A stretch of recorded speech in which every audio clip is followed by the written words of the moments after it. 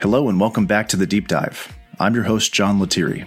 This week, I sit down for a conversation with Gbenga Ajilore, a senior economist at the Center for American Progress.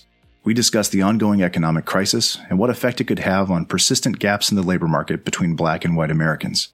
We also get into a somewhat unexpected, but hopefully fruitful, discussion on the social upheaval that's come in the wake of the deaths of George Floyd and Breonna Taylor, and the renewed attention being brought to the issues of policing and inequality in America.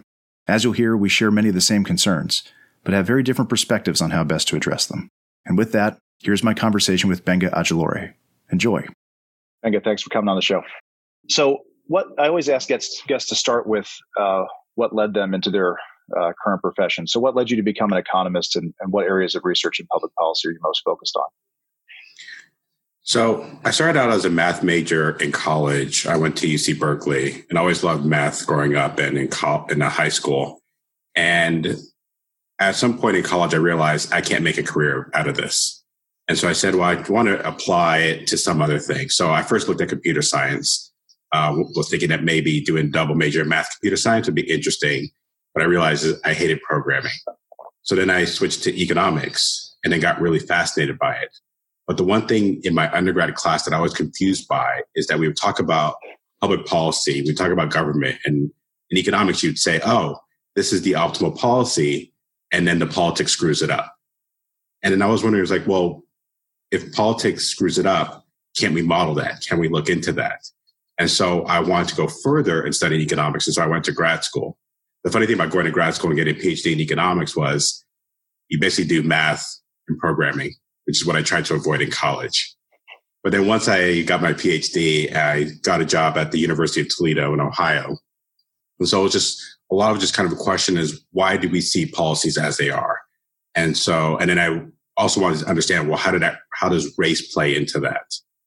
And a lot of what kind of formed my thinking was growing up in Southern California. Everyone always talks about California as this liberal bastion, but I grew up in the 80s and 90s, and there was a big push. A lot of propositions in California. You have like hundreds of propositions every year where you direct democracy. And we had these basically three propositions that you could almost base off of race. And so one was Prop 187 was about illegal immigration. And so to some of us, that was read as like an anti-Mexican proposition. And then we had Prop, I think it's 209, which was to kind of curb affirmative action. And that felt like an anti-Black proposition. And then we had one third one, and I can't remember off the top of my head now, but that felt like an anti-Asian proposition. And so a lot of my thoughts was that a lot of policy, race plays a big part in that. And I wanted to kind of model that and look at how does race have an impact on public spending. And so I first looked at school district spending, looking at racial diversity in a school district, how does that relate to school district spending? And so some of my early research found that as a school district gets more diverse, we see lower spending. And so that kind of tracked with what growing up in California, you even go back to the 70s with Prop 13. And then I kind of shifted towards police spending, saying, okay, well, do we see a similar pattern?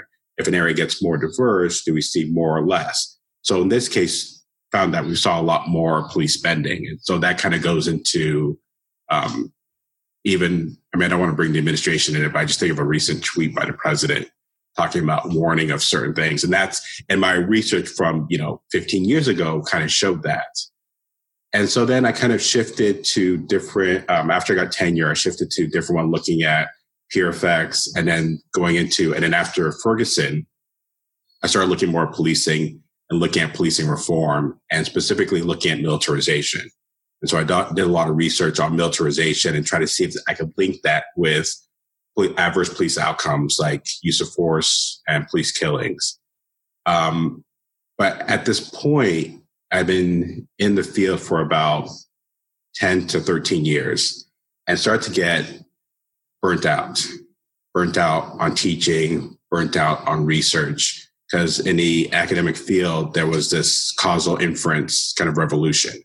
And so the bar was higher to getting published. And so I was working on these things and struggling to get it published. And it's one of those things where there was kind of these priors in the field that we're hearing more about this year in terms of economics. And so I did a fellowship at the Urban Institute, worked at the Justice Policy Center to do more on the ground work in terms of policing. And so I was going to do a year there and then go back to academia and continue my work.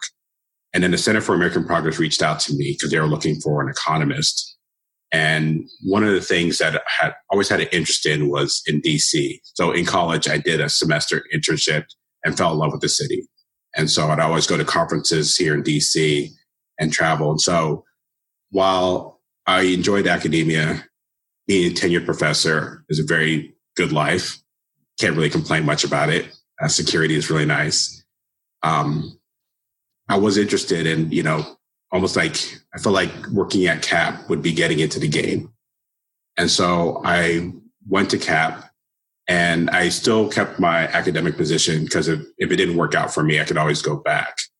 And so what I always like to tell people is that it took me about 9 months to figure out what I do at a think tank because it's such a different way of life. So in academia, you start a project, and if you're lucky, in 5 years, you get a publication. In the think tank world, you start a project, and within 2 months, you have to have some sort of product. And when you publish something, like in academia, you publish a journal article, the project's over. In the think tank life, you publish something, that's just the start. You write something, you publish it, and it's like, okay, well, who's the audience? Does it go up to the Hill? Is it for local policymakers? Is it for federal policymakers? Is it for the press? Is it for the public? How do you do that? And so it took me a while just to kind of get a feel for that. And after about a year, I really got a feel for work at a think tank. And I really enjoy it. I feel like I've really blossomed in terms of like being able to figure out what I want to do and being able to kind of use my skills to kind of, make a difference. Because at the end of the day, everything that I've always wanted to do, everything that's driven me is there's got to be a tangible impact that I make on someone's life. So either in academia as a teacher and teaching students and doing research that gets in a journal that gets picked up, or at the think tank where I send stuff to a policymaker, or, and we'll get into this later, change the narrative on certain topics, whether it's black-white labor gaps, whether it's how do we define rural America, the role of policy, who do we listen to? That's what drives me. Yeah, and a lot of the issues that you mentioned that have been a historical focus for you are all they're all converging into the current moment we're in, right? So I want to start with labor market gaps. Even prior to the crisis, you've been among the most vocal economists in pointing out, because, it's hard to remember now, but just a few months ago, we were talking about some of the best labor market numbers that we'd ever seen in this country. And so there's been quite a bit of whiplash. But even in that moment, you were one of those voices reminding us that aggregate numbers, once you disaggregate them, look different across different populations, across different places. And you've been particularly vocal in pointing out the persistent labor market gaps between black and white American workers. So I want you to talk about that a little bit now. Just what are those structural issues? What are the patterns that you found as you've looked at those historical trends, and how are they playing out now in the crisis? Yeah, so as you mentioned before, I think it was February, I published a piece called The Persistence of the Black-White Unemployment Gap, because a lot of people, this was actually the lowest African-American unemployment rate was 5.5% in October of 2019. And so everyone's touting that, and everyone's saying, oh, well, the gap's going to close because of tight labor markets. And one of the things I'd mentioned, and even mentioned in that piece, was tight labor markets is not a labor market policy that we should pursue. Because what's going to happen in recession is that we have African Americans that are first fired and the last hired. I didn't realize that a month later that it would show, but it was a whole point that we have to understand that there's these gaps between the black unemployment rate and the white unemployment rate, that it's for as long as we've recorded the unemployment rate. So going back to January 1972, when they first started disaggregating specifically black unemployment rate, because prior to that, it would be black and non-white. So from January 1972 all the way to February of 2020, the gap was basically double. And so this is through, you think about the late 90s was a great labor market, it was double. In the Great Recession, it was double. So one of the things that I found was that whether you have a good economy or a bad economy, there's always that gap, which means there has to be structural issues. There has to be things in the labor market that's preventing that gap from closing. Because in theory, there should be no gap. The unemployment rate for whites, for blacks, for Asians, for Latinx people should all be the same because there really should be no difference. And some of the other people have done this work. Economic Policy Institute has done a lot on this, has showed that even if you look by education or you look by wealth or income, these gaps stay the same. So you look at, people with advanced degrees, there's still a gap. And so the question is, well, why is that? And, really want to kind of highlight that so that we aren't lazy in our policy, that we understand that there's deeper issues. And what's kind of one of the unfortunate things about this pandemic is that, a lot of times when you talk about these issues that are problems, you hate to be proven right. And what we've seen in this pandemic is that all the things I talked about in that piece in February all came to fruition with this recession. But one of the interesting things that happened was that this pandemic is different from other recessions because of the public health crisis. And one of the things that we saw that in March, we saw a little bit of a jump in unemployment rates, and the gap was increasing. African Americans were losing their jobs at a higher rate than whites.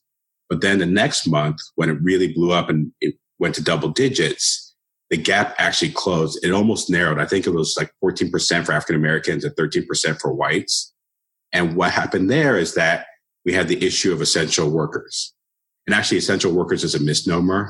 I think my mentor and friend, Dr. Rhonda Sharp, she said these are workers in essential jobs because of the way we treat these workers. And so again, a lot of things I'm going to talk about is going to go back to race. And so you look at a lot of these essential jobs, so grocery stores, pharmacists, public transit, are disproportionately African American. So as the pandemic hit and we had the lockdown, these groups were still working. So while unemployment went up, it didn't go up as much because of that essential jobs aspect. Now, the reason why we talk about workers in essential jobs is because if they're essential workers, we would do the things to make sure that they stay safe. So having PPE, having hazard pay, keeping them safe, doing the stuff to keep them safe. But the way we look at it is that the jobs are essential, but the workers are expendable. And that's something that we're hearing a lot of people talk about now because we're not protecting them and they're at higher risk of contracting the virus. And so when we talk about the structural issues, we have to think, why is it that groups are not treated equally? And so in economics, the academic literature over the last 15, 20 years have really pushed into that. And so they've done a lot of research in terms of what they refer to as audit studies, where you look at, you take a resume and you just change the name and you send it to a lot of employers and see what is happening in the labor market between those two resumes. And so what they found is that people with a typically Black sounding name are less likely to get callbacks, are less likely to get interviews.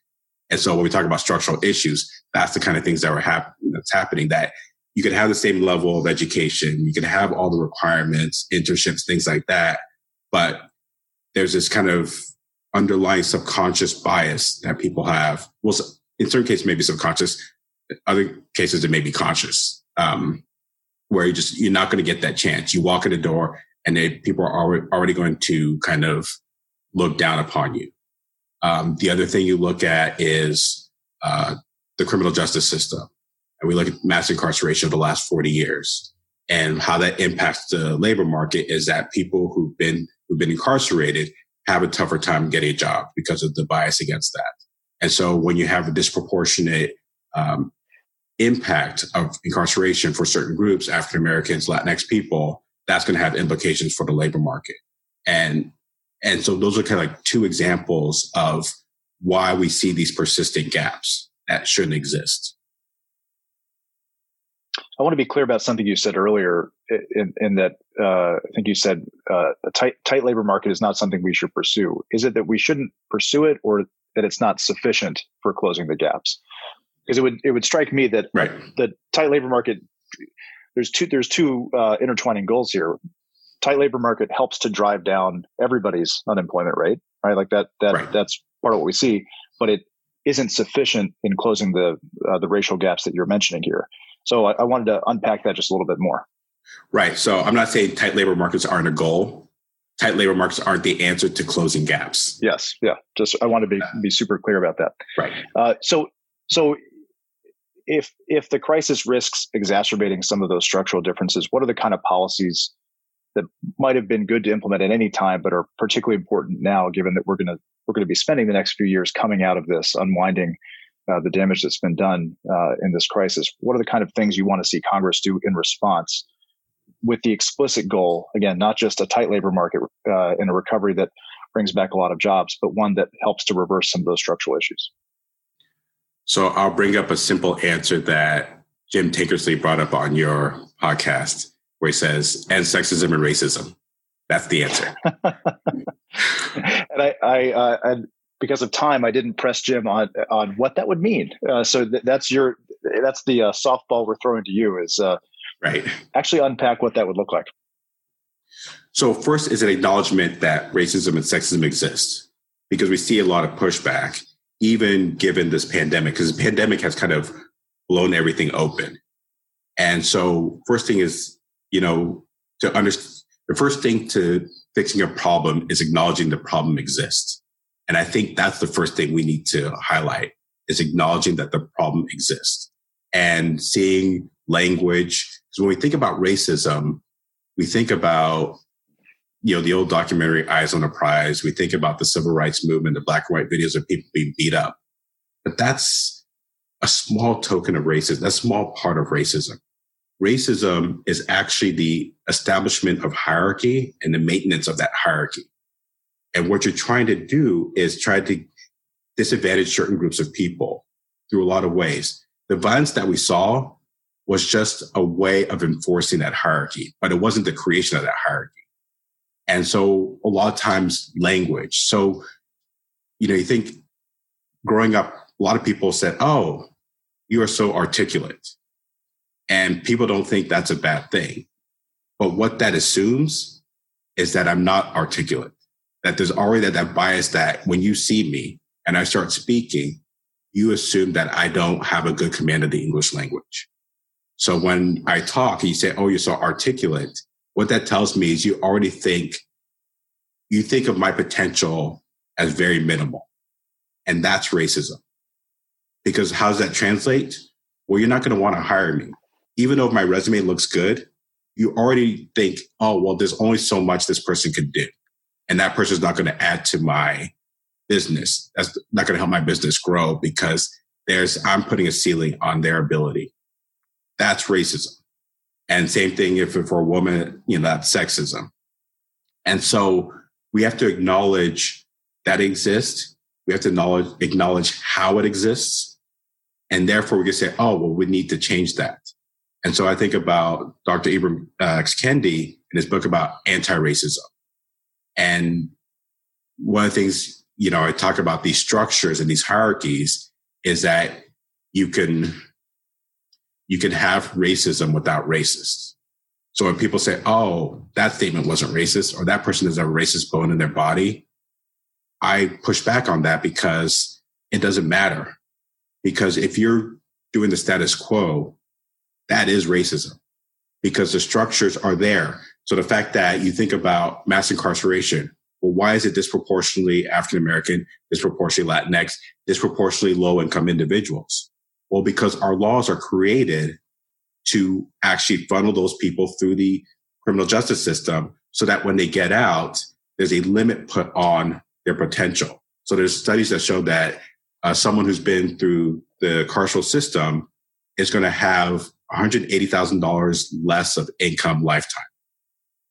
And so you look at, and reason why this is racism, you look at the protests that we've had during this pandemic. In May, we had a bunch of white people storm state capitals, armed to the teeth, fully outfitted, going up saying that they want the states to reopen. prematurely that we're seeing now. And then you look at the police response to that. They didn't respond at all. They stood there. In fact, they were being abused by these people. There's images, there's video of people shouting at cops, and you never heard back the blue then. After George Floyd was murdered and Black and brown and white people were protesting, that's when you see police in riot gear. That's when you see tear gas. That's when the administration sent federal troops into these cities. And a lot of these people in the George Floyd protests have been arrested, have put in jail. Now they've been put through the system.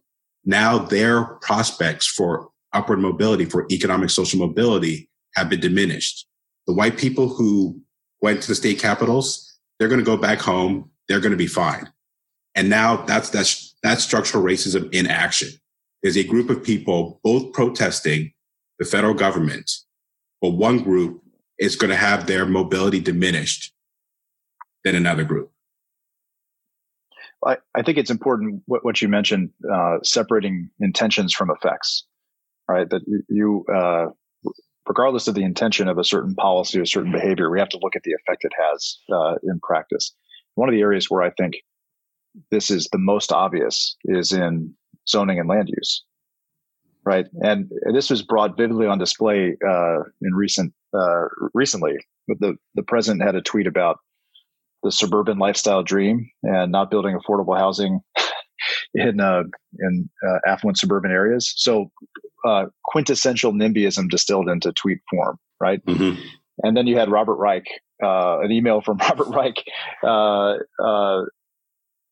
demonstrating NIMBYism in practice as he was writing about a proposed, building of 10 units in Berkeley in the attempt to get a historic designation to prevent that on a old dilapidated site.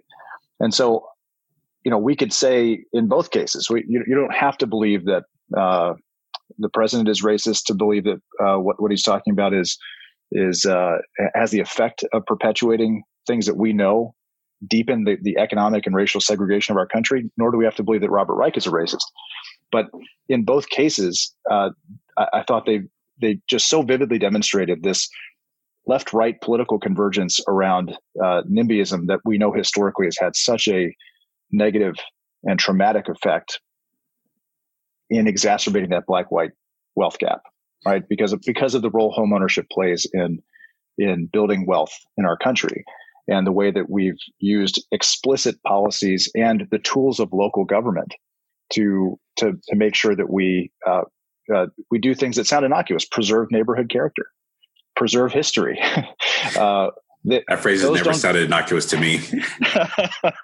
Well, so those euphemisms are the people perpetuating them may not have a racist bone in their body as far as they know, but the effect of that we know is incredibly significant when it comes to the kind of long-term outcomes that we spend a lot of time in other areas of policy trying to unwind. How do you think? Because this is not in that sense, it's not a left or right issue, right? A lot of the most NIMBY places in the country are the most outwardly progressive, and in many cases, progressive strongholds. So these are things that, when we separate intentions from effect, we find that this affects.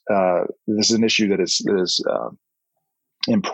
prevalent in a lot of places in the country and among a lot of people in the country who might not otherwise associate their behavior with these kind of large structural issues that you're talking about.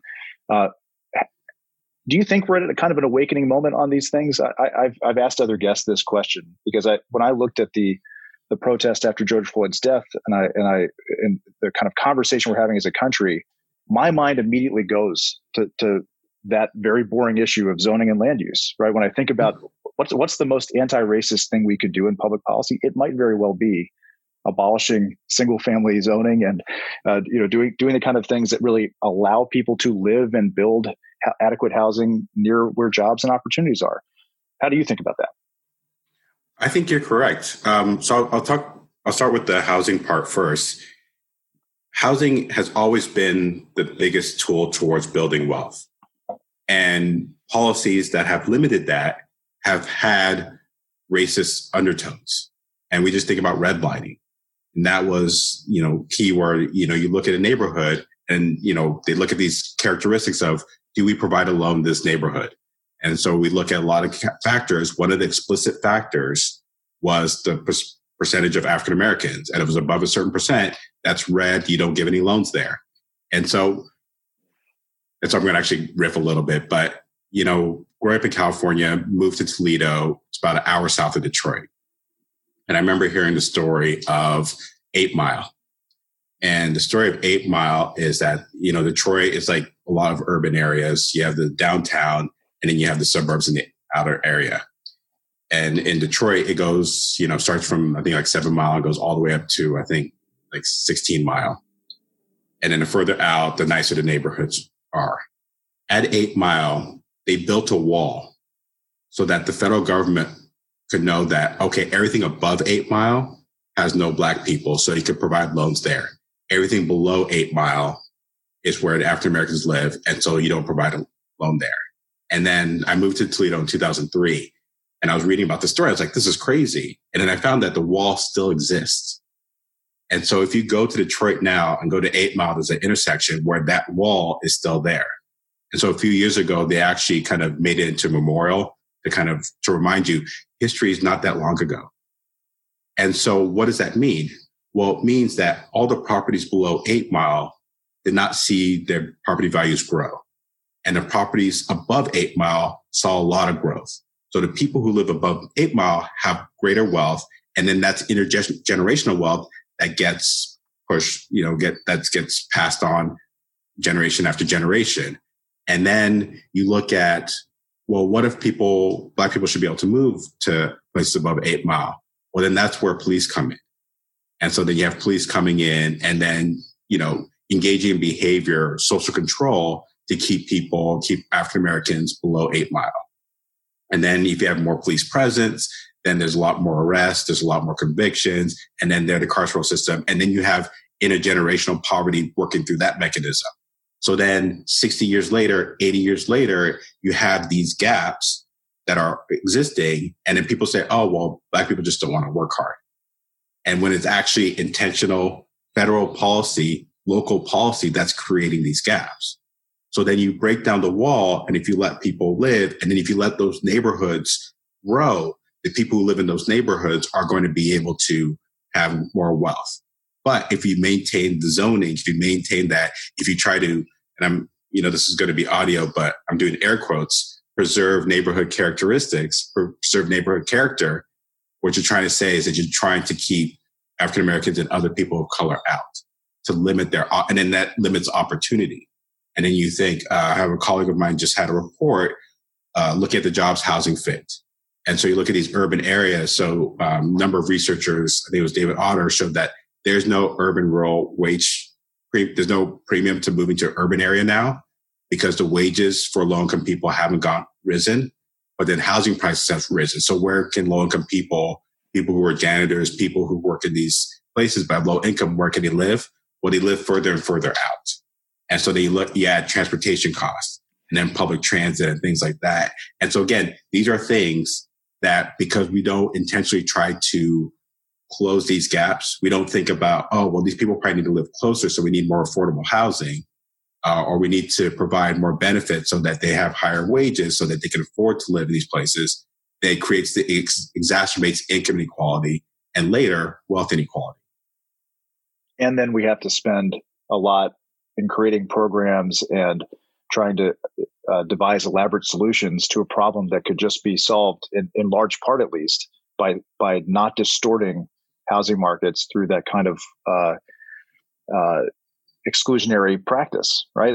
We have to go upstream for a lot of these things. And unfortunately, where public policy has lived for too long is downstream in trying to correct things that are very hard to undo after the fact. Once you've set 50, 60 years in motion of a housing market that is, as you just described, literally designed to perpetuate these types of gaps, nibbling around the edges downstream is not going to do very much. It really isn't. We could spend a lot of money doing it, but it's not going to do as much as going upstream and saying we have to actually get to the structure.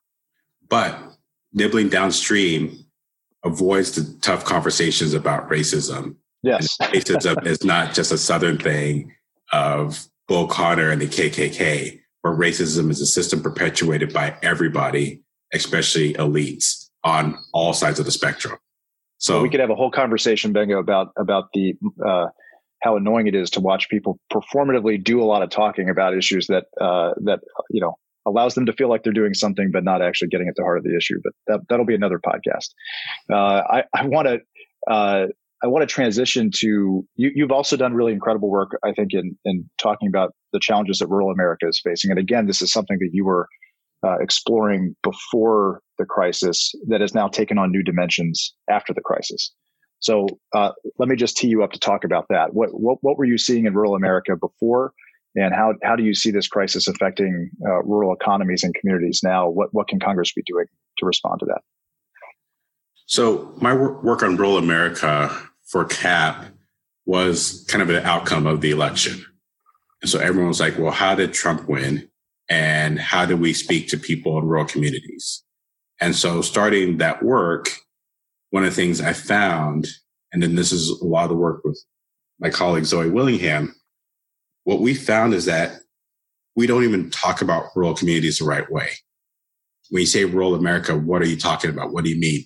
There's an image in our heads when we talk about rural America that's kind of been fed to us, where we think about the farmer on his tractor. When we think about the Midwest, we think about the term heartland. And the question is, well, what does that mean? We try to unpack that. And so what we look at is like, well, first of all 50 states have rural parts to them. So it's not an area. This country is both urban and rural. Some places are more rural, some places are more urban, but they're both there. And the other thing is, it has a lot of the diversity that we kind of celebrate in cities, in urban areas, is there in rural areas too. But we just don't see it. We don't talk about it. And so the first piece that we did, we called it Redefining Rural America, just to say rural America is not what the image that you think of it. And not just in terms of racially diverse, but diverse in terms of sexual orientation, diverse in terms of, in fact, people with disabilities, they're in rural areas a lot more than urban areas. But then also in terms of industry mix, we always think about agriculture and ag as being rural. Well, ag is rural, 20%. 20% of employment is in agriculture, which means 80% of rural employment is not. The largest one is service sector. But you look at mining, you look at manufacturing, construction, a lot of it. So there's a lot more industrial diversity in rural communities too. So the reason why we started with that piece is because we can't talk about policy if we look at the communities incorrectly.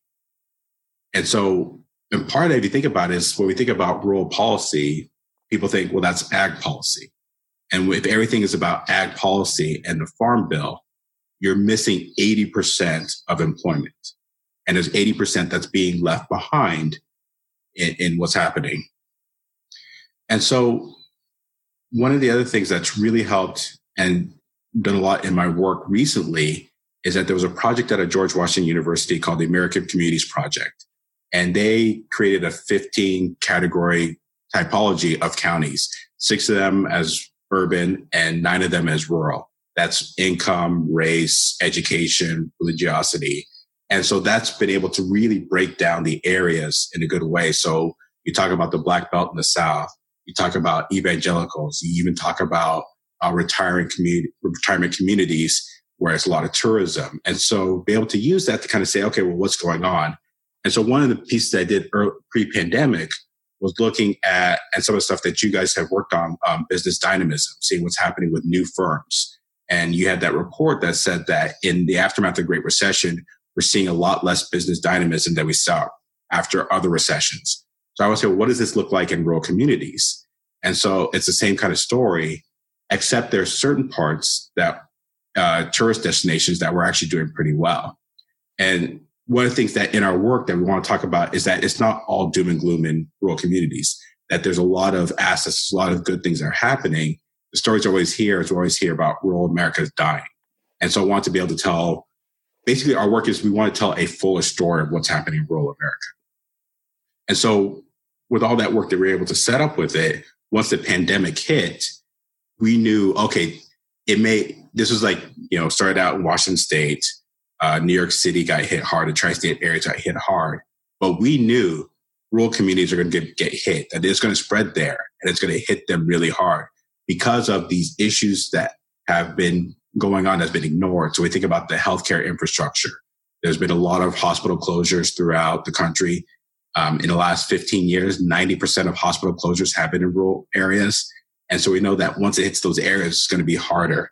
We think about basic public infrastructure. So we think about tribal communities and a lot of the issues that they've had where they, some places don't have running water. Well, that's going to help the virus spread. And so when the pandemic first came out, we did CAP did a lot of work talking about, well, what's going to the impact? What are some of the things we have to do?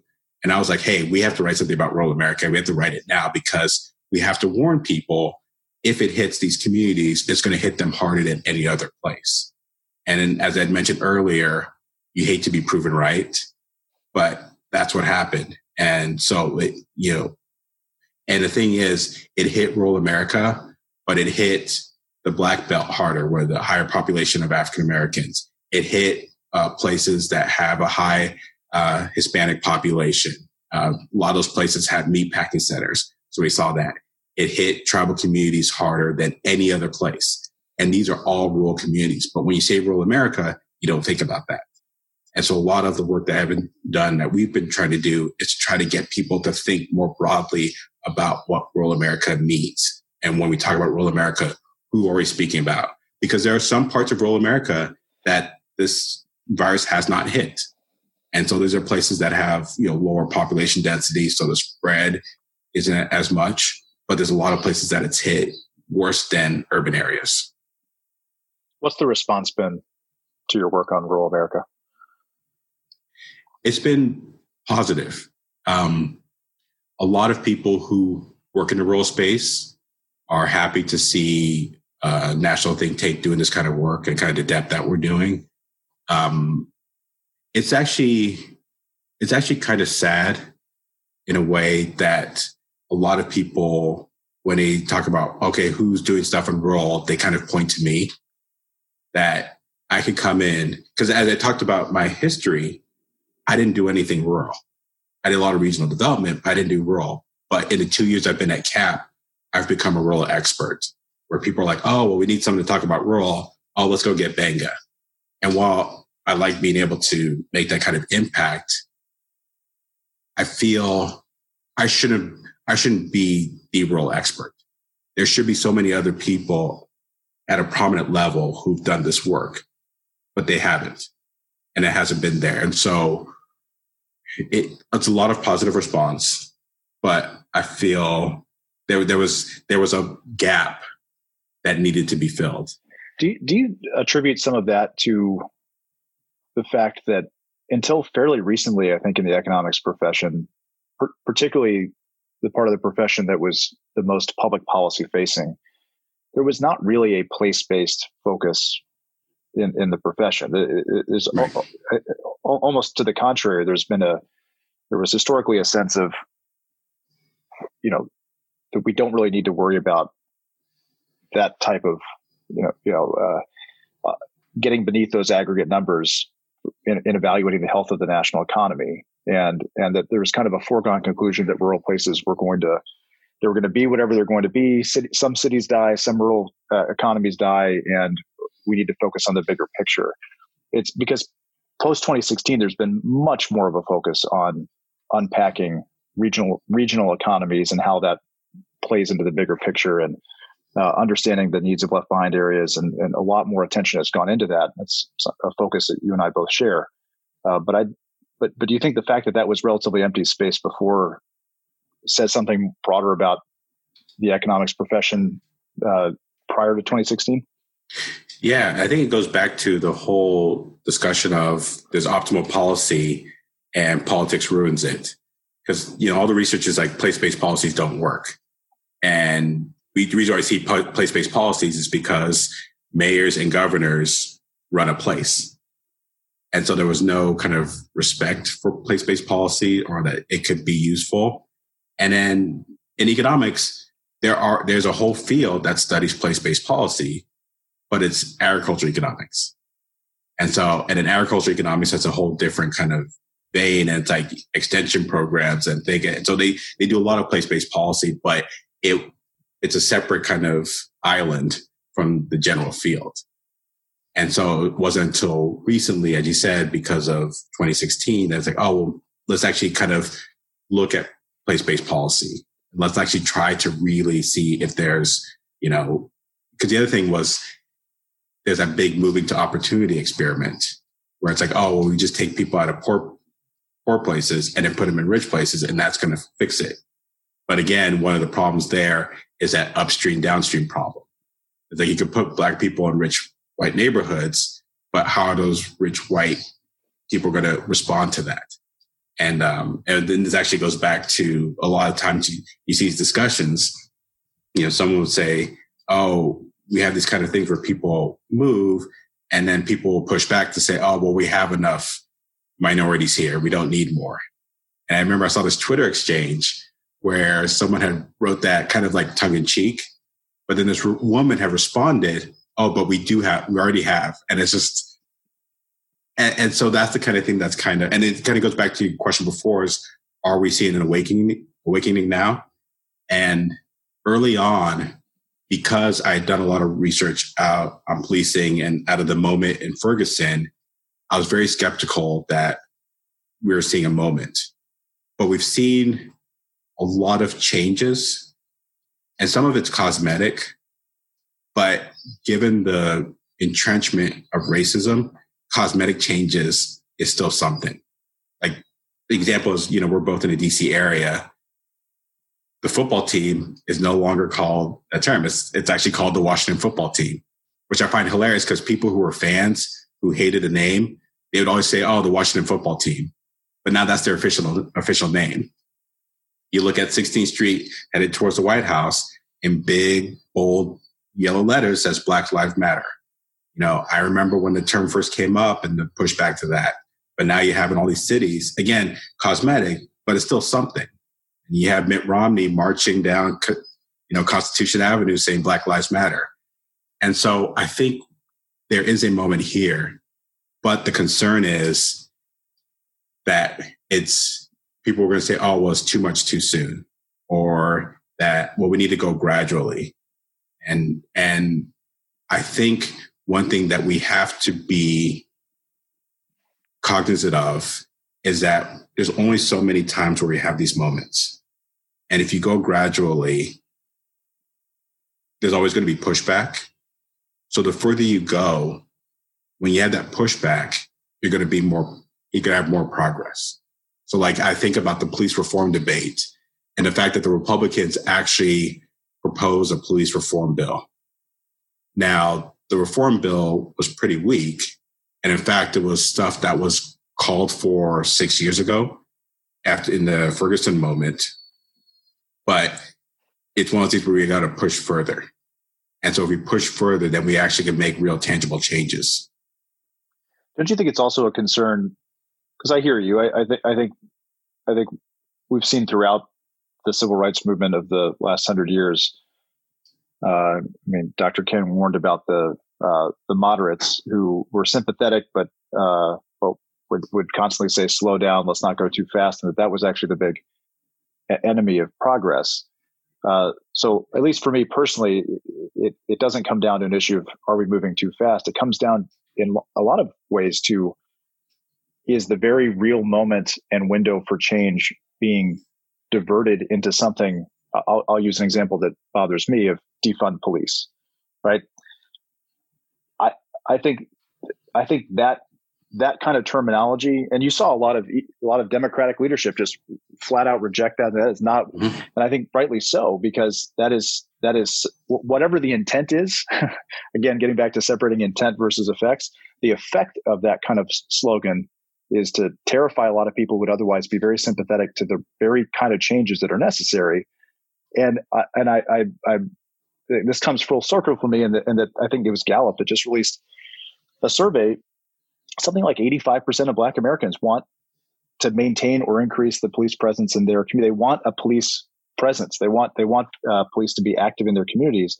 They obviously don't want the kind of things that you've studied, the over-militarization, the kind of use of force and engagement in communities that has caused a lot of strife. But do you see some of that playing out here in this debate, that it's not really a question of, in some cases, too fast or too slow? It's what direction are we moving in, and the language we attach to that, if that ends up becoming alienating to people to otherwise be sympathetic and supportive, what have we really done for ourselves in terms of moving towards that kind of progress? I'm so glad you brought that up, because I have the opposite take. So everything you said about defund police was true 6 years ago about Black Lives Matter. People say, I don't like that statement. It alienates the people who be on our side. And when we say defund the police, I like that kind of statement because it shifts the Overton window. Because there's going to be some people who are going to pull back, and there's going to be some people who are going to be all for it. But there's going to be a group in the middle and say, well, what does that mean? And so when you say defund the police, what you're saying is limit the footprint of law enforcement. And what that means is that we have put too much on law enforcement, because it's not about public safety, but their mental health, their social workers, their traffic cops, they're in schools. And so when you're saying defund the police, and what's funny about this is, and I saw this, someone had made these posters at the time, was like, and it's actually coming up now, is that people say, I have a hard time with defunding police, but we're defunding the post office. We've defunded IRS. We've defunded EEOC. And so we think about, and I think about, people like Grover Norquist, whose whole mantra is about defunding federal government. So we've seen, and we've actually passed defund movements. We've defunded education. We're seeing that now. And so the way to think about it is what you need like a bumper sticker slogan for policy change. And so defund police is that. And then you explain that is about shifting resources from policing to other things like housing, education, public support systems, even environmental design, like the design of neighborhoods can increase public safety. And then you say, okay, well, police, this is the role of police, and not stack things on top. So, and then in terms of like people want more police in their neighborhoods, one thing I'd be interested in is a breakdown, disaggregation. So who wants that? Where do they live? Also, I think the thing about having more police is, what is the role of policing? What's the role of public safety? And I think that's one thing that we've never really defined, because going back to the example of the lockdown protests in the state capitals versus the George Floyd protests, the role of policing is different in different neighborhoods. In white neighborhoods, it's protect and serve. In black and brown neighborhoods, it's social control. And so defunding police is about changing that social control mission to protecting and serving. And protecting and serving also means limiting what their duties are in terms of, if someone has a mental health break, 911 shouldn't be the call. The call shouldn't be to law enforcement. If there's, look at schools and school discipline, cops should not be in schools for discipline. And so that's what defund police means. And so what ends up happening is that people who enjoy the status quo will then try to use defund the police to kind of make it a misnomer.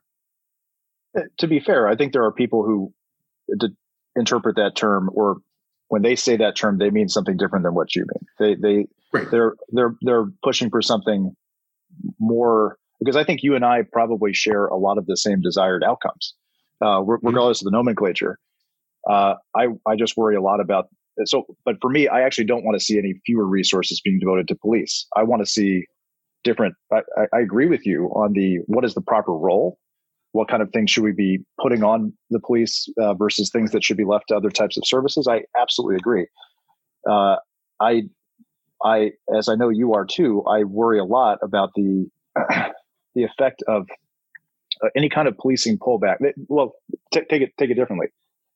Police presence has a absolutely irrefutable relationship with lowering violent crime and other types of harm to vulnerable people. That's just the data that we have suggests that it can come with a lot of other side effects or issues that we have to address. Absolutely. And I have a strong libertarian streak in me when it comes to criminal justice. So I'm civil asset forfeiture. There are all kinds of things that I want to see completely abolished, because I think that they are tools of using law enforcement and the power of the state to really abuse people's individual liberty and to exert social control in ways that are completely inappropriate in a free and just society. I mean, full stop. And we know too often police forces have been used to perpetuate the kind of social harms that you and I've spent a lot of this time talking about.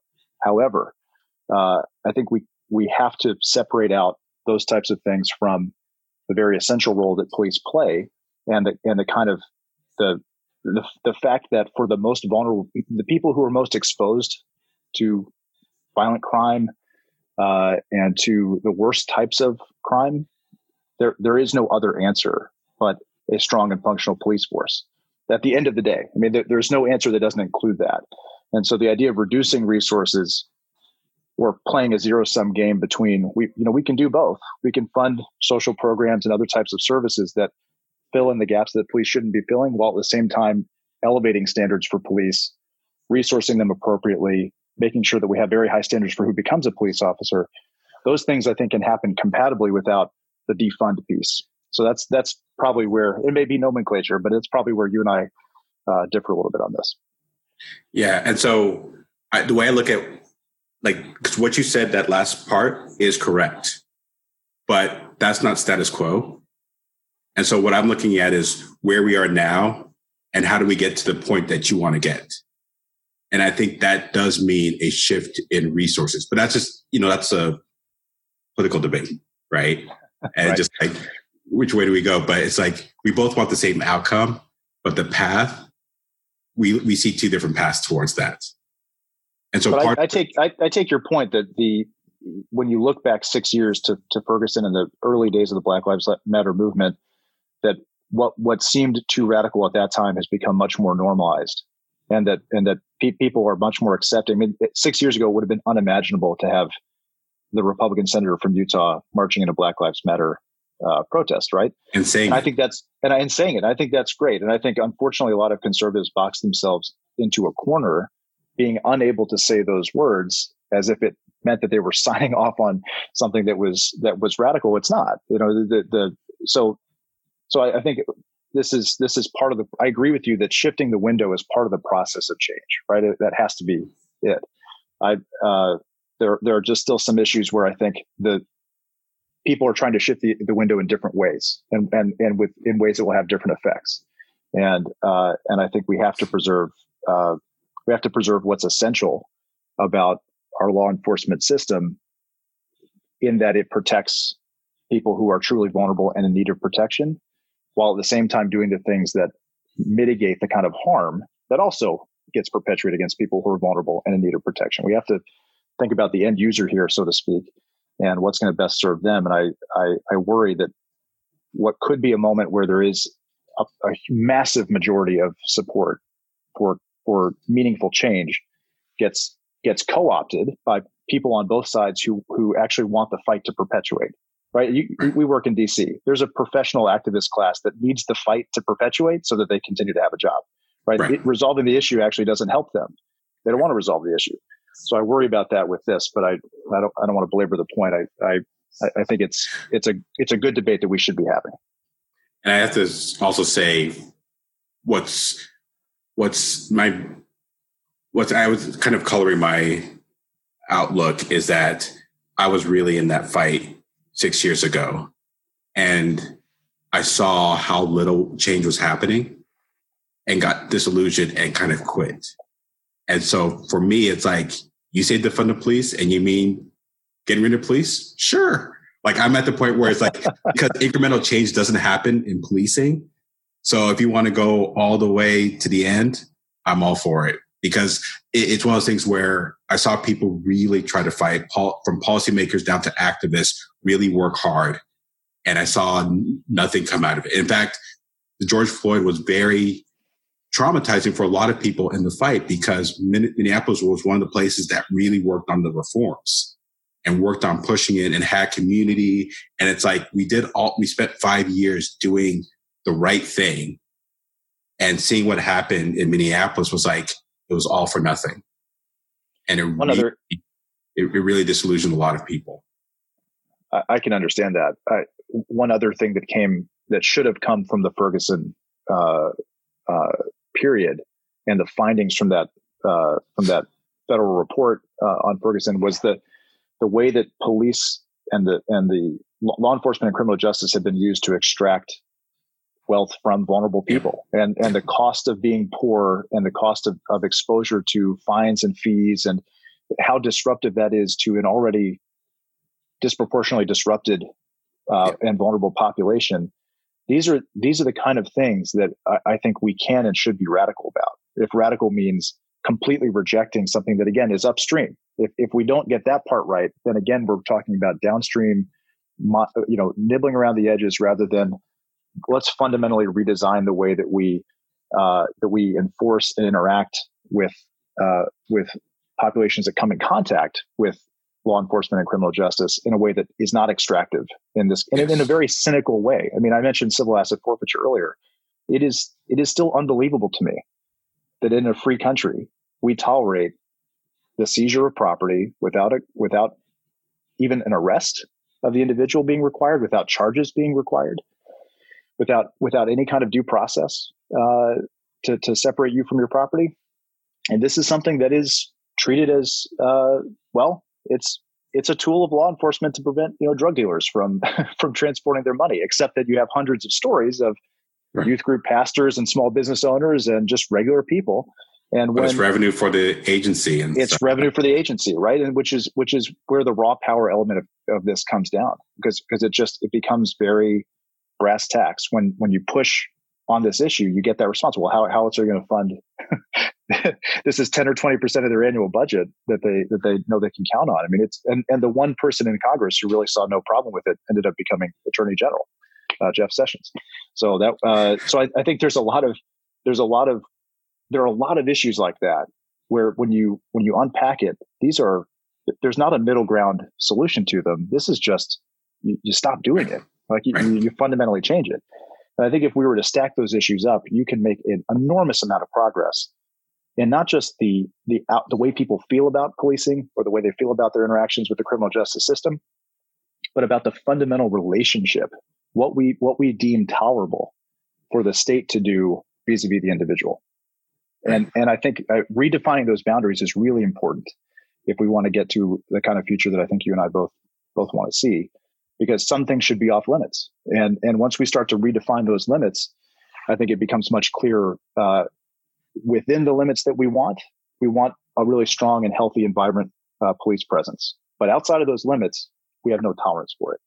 And I think that has to become much more of a bipartisan concern. And I'm shocked, frankly, that it's taken as long as it has. And you're starting to see it now, but an awakening to things like asset forfeiture abuse and the role that that plays and the disproportionate effect that has on communities of color and poor communities, because it is designed to be extractive, right? And because you can only extract from people who have no leverage in the system, right? This is something that should marry libertarians, progressives, small government conservatives. These are things that really you can come at this from 3 or 4 different angles and still arrive at the same destination in terms of what you want to see policymakers do.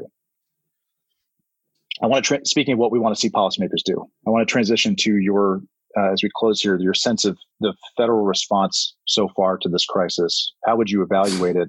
And where are we now in terms of both the economic fallout and what Congress needs to do next to anticipate not just the next 2 or 3 months, not just a stopgap response, but what does the bigger picture need to look like in terms of how Congress is approaching this? I think, being a former professor, you want to look at how to grade it. Well, you look at the outcomes. And you look at where we are now in terms of the public health crisis, the number of cases, the number of deaths, and then we look at the economy. And so, my timeline all today and this week was like, oh, the economy's looking good. The economy's not bad. You know, you look at the stock market. Hey, we've reached a high, right? And it's like, we still have double-digit unemployment rates. Not double-digit unemployment rates for African Americans or for Native groups. The aggregate number is in double digits, which we haven't seen in years. And you can't give a passing grade because everything is still really bad. I mean, the fact is, we're doing this podcast over Zoom and not at a cafe, right? Even though it's 6 months from when it started. As if we were in New Zealand, we would be able to do that, right? And so that's the way to grade it. You look at the packages, the last package that was passed, the CARES Act, was March 27th. So April, May, June, July, halfway through August, with the data that we have, there hasn't been any further one. I think in April there was like an extension, but again, nothing through the summer, even though all the data tells us is that we should be continuing to put more money in. And that's assuming that the CARES Act was sufficient or large enough to get us through, and it wasn't. And so the one thing I want to focus on is state and local relief. So state and local governments have been hammered throughout this pandemic. You have unemployment, historic unemployment. You have small business closures. So that means their income tax base is getting decimated. Retail sales has dropped off. So the sales tax base has been decimated. Even property tax revenue has gone down. They have balanced budget requirements. So they can't just float debt, willy-nilly. So they have to figure out what to do. So what does that mean? They're going to be cutting services. They're going to cut support. And then the other thing, not only have a decrease in revenue, but an increase in cost because they're the ones who are tackling this pandemic. They're tackling the public health crisis. So money to hospitals, money to individuals to kind of help out. And so the CARES Act had $150 billion to state and local governments. So I say local governments, but there was a restriction on populations of 500,000 or more. So populations of 500,000 or less, which is all the rural communities, they were left out. But even that $150 billion was restricted like only for COVID. So they couldn't use it to match up the budget shortfall. So we saw, even when the quote unquote good jobs numbers came out for May and June and July, we saw a loss of state and local jobs of almost 1.5 million. And that's a lot of people who've lost their jobs. These are good jobs, middle-class jobs. And there is nothing from the federal government who can take on debt to help them out. So CARES actually was deficient in terms of helping out state and local governments, but state and local governments still had to respond and react. And so the fact that the federal government hasn't done anything to help there is very disconcerting. And then you have the unemployment insurance, the expanded unemployment insurance. And this, again, I say everything goes back to race. You look at the unemployment insurance, which is a state-run system. Some states are better at running it than others. And the ones that are not good tend to be in the South, tend to have high African-American population. And it's not just that they don't have great systems or they're not updated, but they were actively harmful to people who lost their jobs. And in fact, it was the Governor DeSantis from Florida who admitted, it's like, yeah, we want to make sure people didn't get it. And he was, I thought that was a really important moment because he was talking about a system his predecessor from the same party implemented and bemoaning the fact that it was designed to be complicated. So just for listeners who may not have been familiar with it, this was not him saying, yeah, this is what we want. He was saying, this is a totally messed up process that has buckled in a crisis because it was designed to be so Byzantine and Kafkaesque that people would just give up, which I think is a breakthrough moment. I really looked at that and I thought, if you can have a governor of a major state like Florida describe their unemployment system like that, that is the beginnings of what would hopefully be a redefinition of how we approach those systems to be more resilient and useful in the future. Right. But I just wanted to pause on that because I thought it was so significant. It is significant. And it's one of those things. So I wrote a piece last fall saying that the United States is not ready for a recession, but they can be. And one of the biggest things is that we need to fix unemployment insurance, make it more generous, raise the tax base. Actually, I didn't even talk about modernization, which I should have. But the fact that all these systems run on COBOL, which you probably have to do an explainer for your listeners under the age of 60. But the fact that it runs on COBOL, it's mind-boggling how bad these systems that are there to provide a floor. Like, this is the whole thing, is that we have recessions and we want to help people. I mean, I assume we want to help people. And so what you want to do is you want to create a floor for people to be able to bounce back. But we've seen this pandemic that is not, because first of all, unemployment insurance leaves out a whole set of people, which the pandemic unemployment census was able to take care of. So it's like, okay, these are people who are left out. Let's keep them there. Because at the end of the day, when we help people who are hurting, that doesn't just help them. It helps all of us because they're spending money, which boosts the economy. I mean, basic macro tells us that 70% of GDP is consumer spending. And if we maintain consumer spending, that's 70% that we're helping out. And if we slash consumer spending, that's 70% of GDP. And so we are actually actively harming ourselves when we don't help people. This is where I think, so two things. One is it's when we talk about the federal response, it's probably useful to separate out the federal public health response and the federal economic response. On the public health response, the fact that we have been so inadequate in our response, really from the get-go. Number one, at acknowledging the problem, kind of like what you said earlier about race. It has to start with acknowledging the problem and defining what it actually is. We failed to do that correctly early on. We failed to respond appropriately, and then the American people have just failed to abide by basic things like wearing a mask. Right? We see that this is true in areas that are having a surge. I'm from South Carolina. South Carolina is having a terrible time right now, and friends and family down in the state say they're the only ones wearing masks when they go out. They're the only ones social distancing. It's actually looked at as like crazy behavior to be wearing a mask in a public place in some of these areas. So there is some responsibility and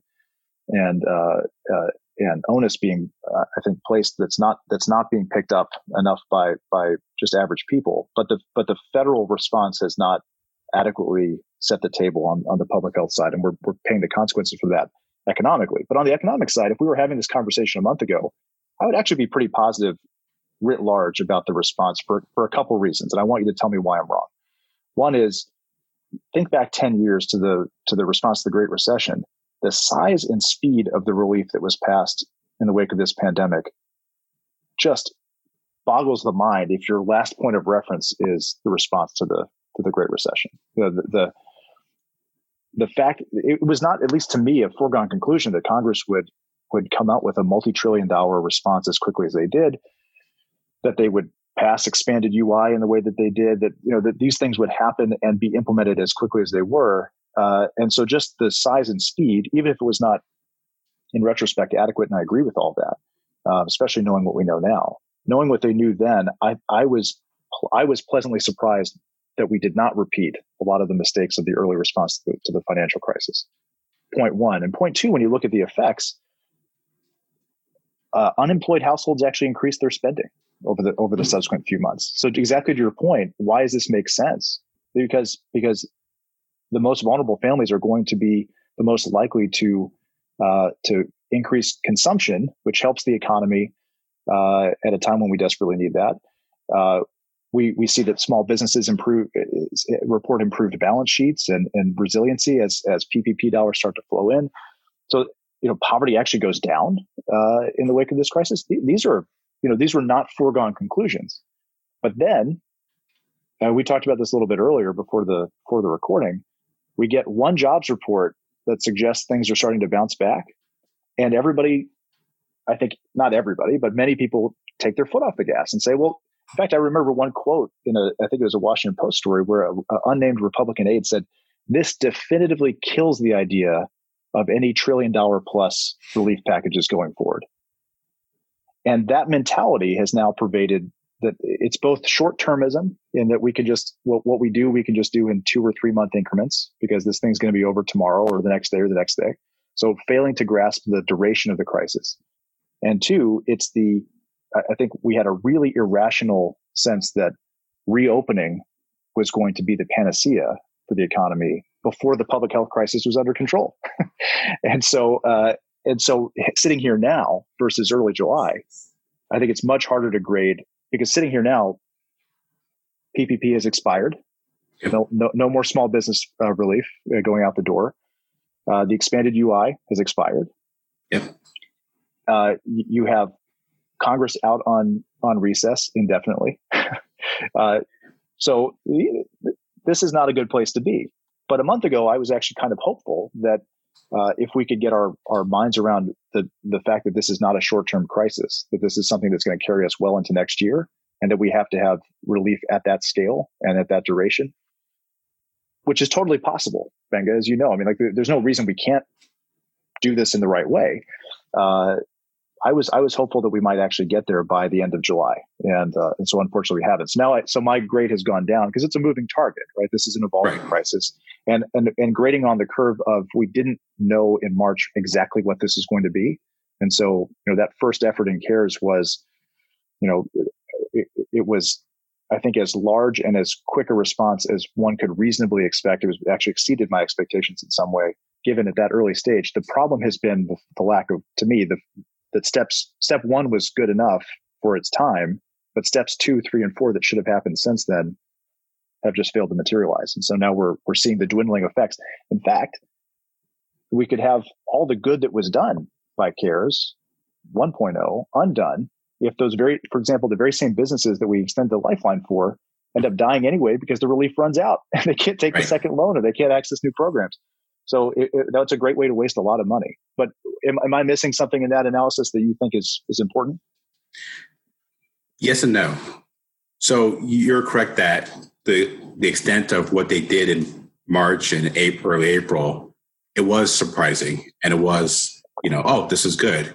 And I guess I was probably where you were. Well, I'm always skeptical of policymakers, so I'll never get to that point. But I was probably close to where you were in May, in beginning of June, where it's like, okay, we see that this is still continuing. The public health crisis is still continuing, but the House passed the HEROES Act. So there's something that they could work out before we get to the cliff in July 31st. But then June passed. We had again, I'm using air quotes, good jobs report. And so then everyone's like, oh, well, we don't need to do it. We can wait and see. And that's when I started to panic. It's like, if they look at that June report as a good report, then we are screwed. And then I was thinking, okay, well, July 31st, they should have some sort of deal. But I was worried about using July 31st as a hard deadline, because then they would just use that to say, oh, well, we can pass whatever. And you're going to say yes because you don't want that to go away. And I was hoping that, Dems would hold out for actually a good plan, and that if they didn't get it July 31st, to say, okay, well, we're still pushing for something good because we need something big. We can't limit ourselves given the public health crisis. And then I was thinking that the July jobs number come out in August would hopefully be the one that would spur action. And then nothing happened. And now who knows what's going to happen. So, I mean, you're correct. The initial fiscal response was good, but because it wasn't followed up by anything. And then one of the other reasons why I was worried about, even though the CARES Act was good, what was missing were triggers. And if they had triggers, I would have been much happier with it, because we wouldn't be where we are now. Because if you do triggers, link it to unemployment rates, preferably like state unemployment rates, because states move at different rates. But even for the national one, we would still have PPP would still be going. UI would be still going. All the stuff would still be going because we aren't out of the crisis yet. But because we leave it up to policymakers, and we know how policymakers work, except in March, it's one of those things where we are in a situation where we are now. And now we have the election looming, and the traditional playbook says policymaking becomes increasingly difficult for every day you get closer to a national election. But see, this is the thing that always gets me. It's like, you want the public to you want things to turn around, and you're doing all the things that make things worse. Like, I don't understand that. You know, tackle the public health crisis. Simple things like just wearing a mask, you know, putting a ton of money into all these programs and cutting multiple checks to people. Like, that makes people like you. Like, why would you do stuff that makes the situation worse? Can you give the economist answer for why? Because you hear a lot of the pushback on the UI piece, for example, being we don't want to create a disincentive for people to work where there are jobs available. Why is that not something we should worry about? Because actually, I should, because this is the kind of thing where I would just like start foaming at the mouth. Because COVID is the work disincentive. I mean, if going to a job lets you end up catching something that kills you, I mean, it's almost like I don't know how to answer that because it's such a basic answer. I just read a story, basketball player who used to play for Florida State, playing in Serbia now, had contracted COVID, recovered, and died yesterday of a heart attack. Yeah. There was a Boston Red Sox player who contracted COVID and then found organ, I think it was like a heart thing or something like that. It was a heart thing. This is a vicious virus that even if you survive, has long run impacts. And you're saying an extra $600 a week is going to make you not want to work? No, I don't want to die. That's the disincentive. And that's how basic. But then the other thing, if $600 a week makes you not want to go to that job, then that job does not pay enough. Because what that says is that you're not, it's the amount of money beforehand was not enough to help out. And then the other thing, the $600 goes back to the UI system, is the reason why we have a $600 is because the systems are so antiquated that we actually can't do 100% replacement rate, that we actually can't program that in.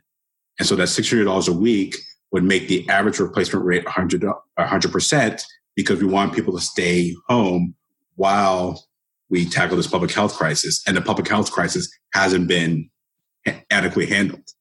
So because it's not adequately handled, what was true in March is true now.